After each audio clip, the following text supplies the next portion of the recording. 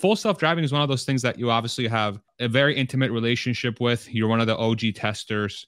You've been doing this for a long time. You're based out of the California region.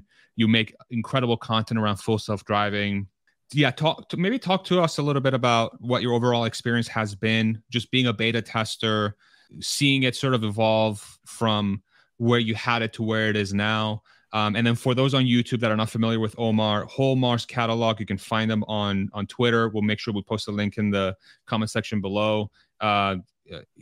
What's your description? You're a part-time shitty comedian or something? Yeah, I think you got it. So, I mean, yeah, I mean, FSD has been just really incredible to watch progress. When we met Elon in 2020 and did an interview with him at one of the houses he had at the time. It was owned by Willy Wonka. I mean, not Willy Wonka, the actor who plays him. Gene Wilder. Yeah. Yes, Gene Wilder.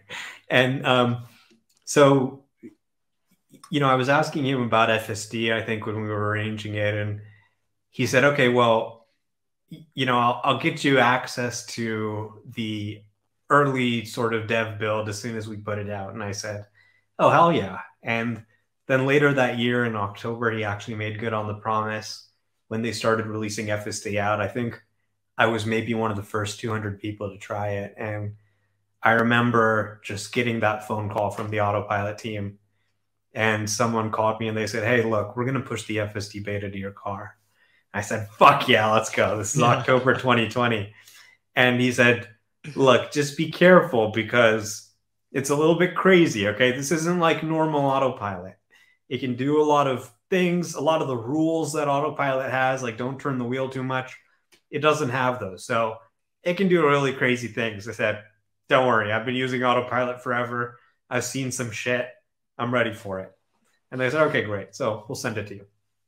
And so they sent it out to my car. I was in LA at the time, and I turned it on, and it immediately sharply turned the wheel and dove towards a row of parked cars. And my passenger who was in the car with me, she started screaming. She's like, ah! And I disengaged. And so that was the first time I turned it on. I said, okay. And good first experience. And then I centered it in the lane. I turned it on again, and it drove forward. It could barely drive straight at the time. It was like going like right and left. Like it was a mess. And then it made, a right turn, and then it made a left turn. And it was the first time I'd ever seen my car make a right turn or a left turn by myself. And I was like, just completely blown away. And I was like, wow, it really works. This is huge. Even though now in retrospect, I can see how shitty it was amazing. I was using it all the time, even though it was very, very low quality compared to what we have today. And yeah, over the last almost 3 years now, it's April, October will be 3 years. So it's about 2 years and 6 months. And now it's starting to actually work to the point where back then it was a surprise if you had a zero takeover drive. They were very rare. You'd have one maybe like once a month or something. If it was like a really simple, easy drive and you got lucky, then you'd be like, oh my God, I had a zero takeover drive. I can't believe it. Now it's like you're almost starting to expect it, and you get angry when there is an issue, at least for me. So the software has progressed a lot, but I mean, we're still at the very early days. I think the people who've experienced it can start to imagine that like this is going to completely change the way we use our cars. It's going to completely change the nature of this product. I mean, it won't even be a car as you know it anymore. It's more just like a robot whose back you can sit on and ride around, right? I mean, it's kind of like when, the computer came and replaced typewriters. And it just added so much more value, where the phone came and was replaced by the smartphone. And yeah, our phones still make calls, but you don't normally make a call. I might send you a picture or send you a text message, or I might just like your tweet, right? There's so many more ways to communicate now, rather than just using the phone to actually make a phone call.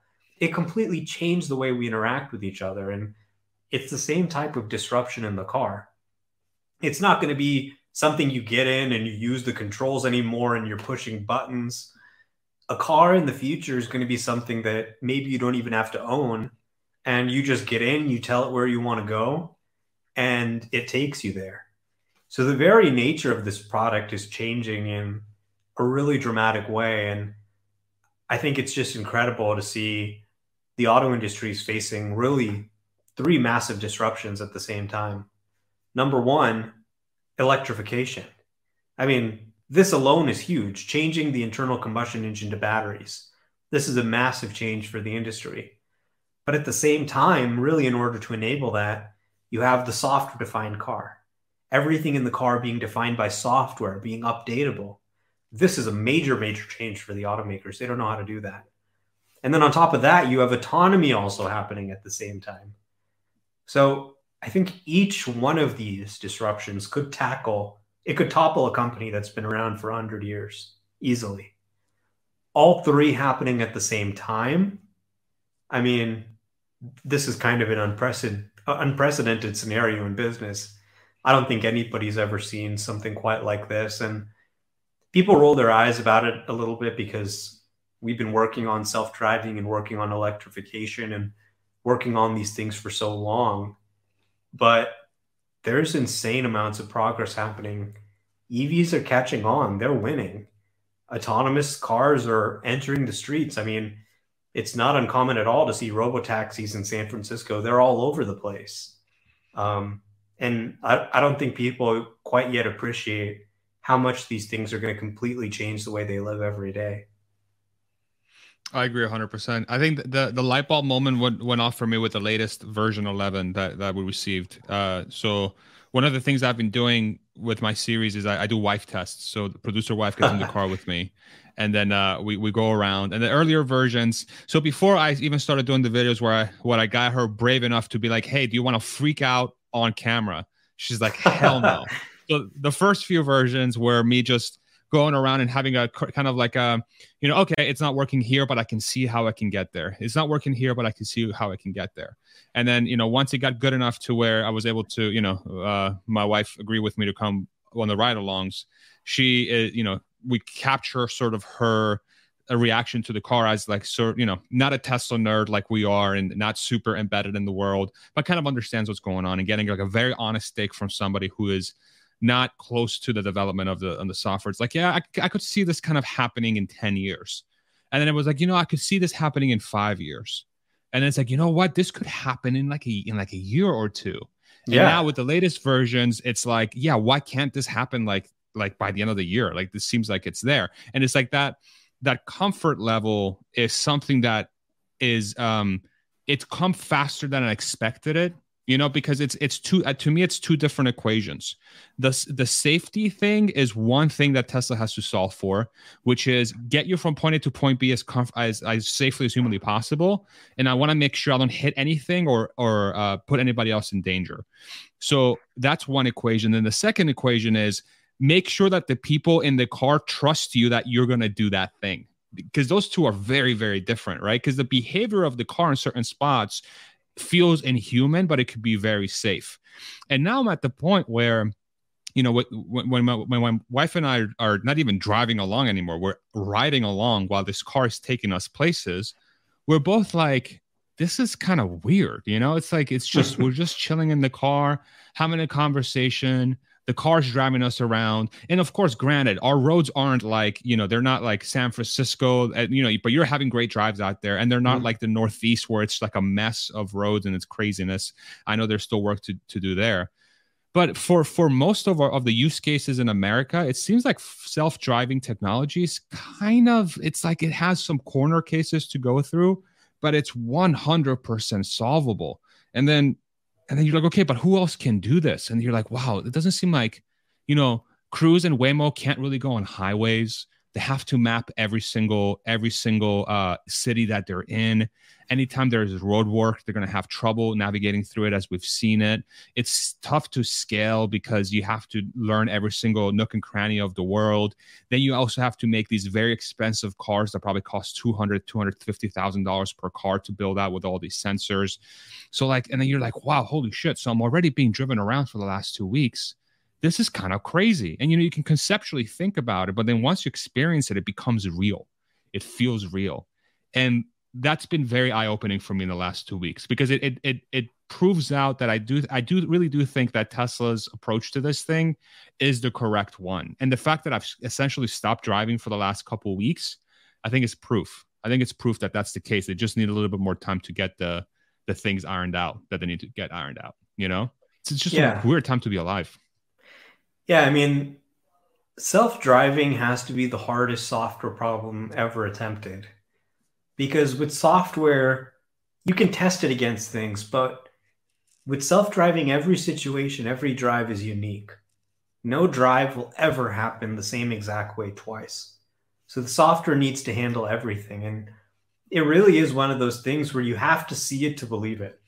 You have to see it working on your own car to really believe that it's even possible. And there have been so many people I've posted a video, but they say, I don't believe it. It's not working for me yet. So how could it possibly be working for you?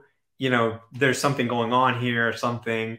And then when they experience it themselves, it then clicks. It's like, oh, okay, this is something that's actually happening. And you see it get more and more human-like over time. It's sort of surprising each time that it is.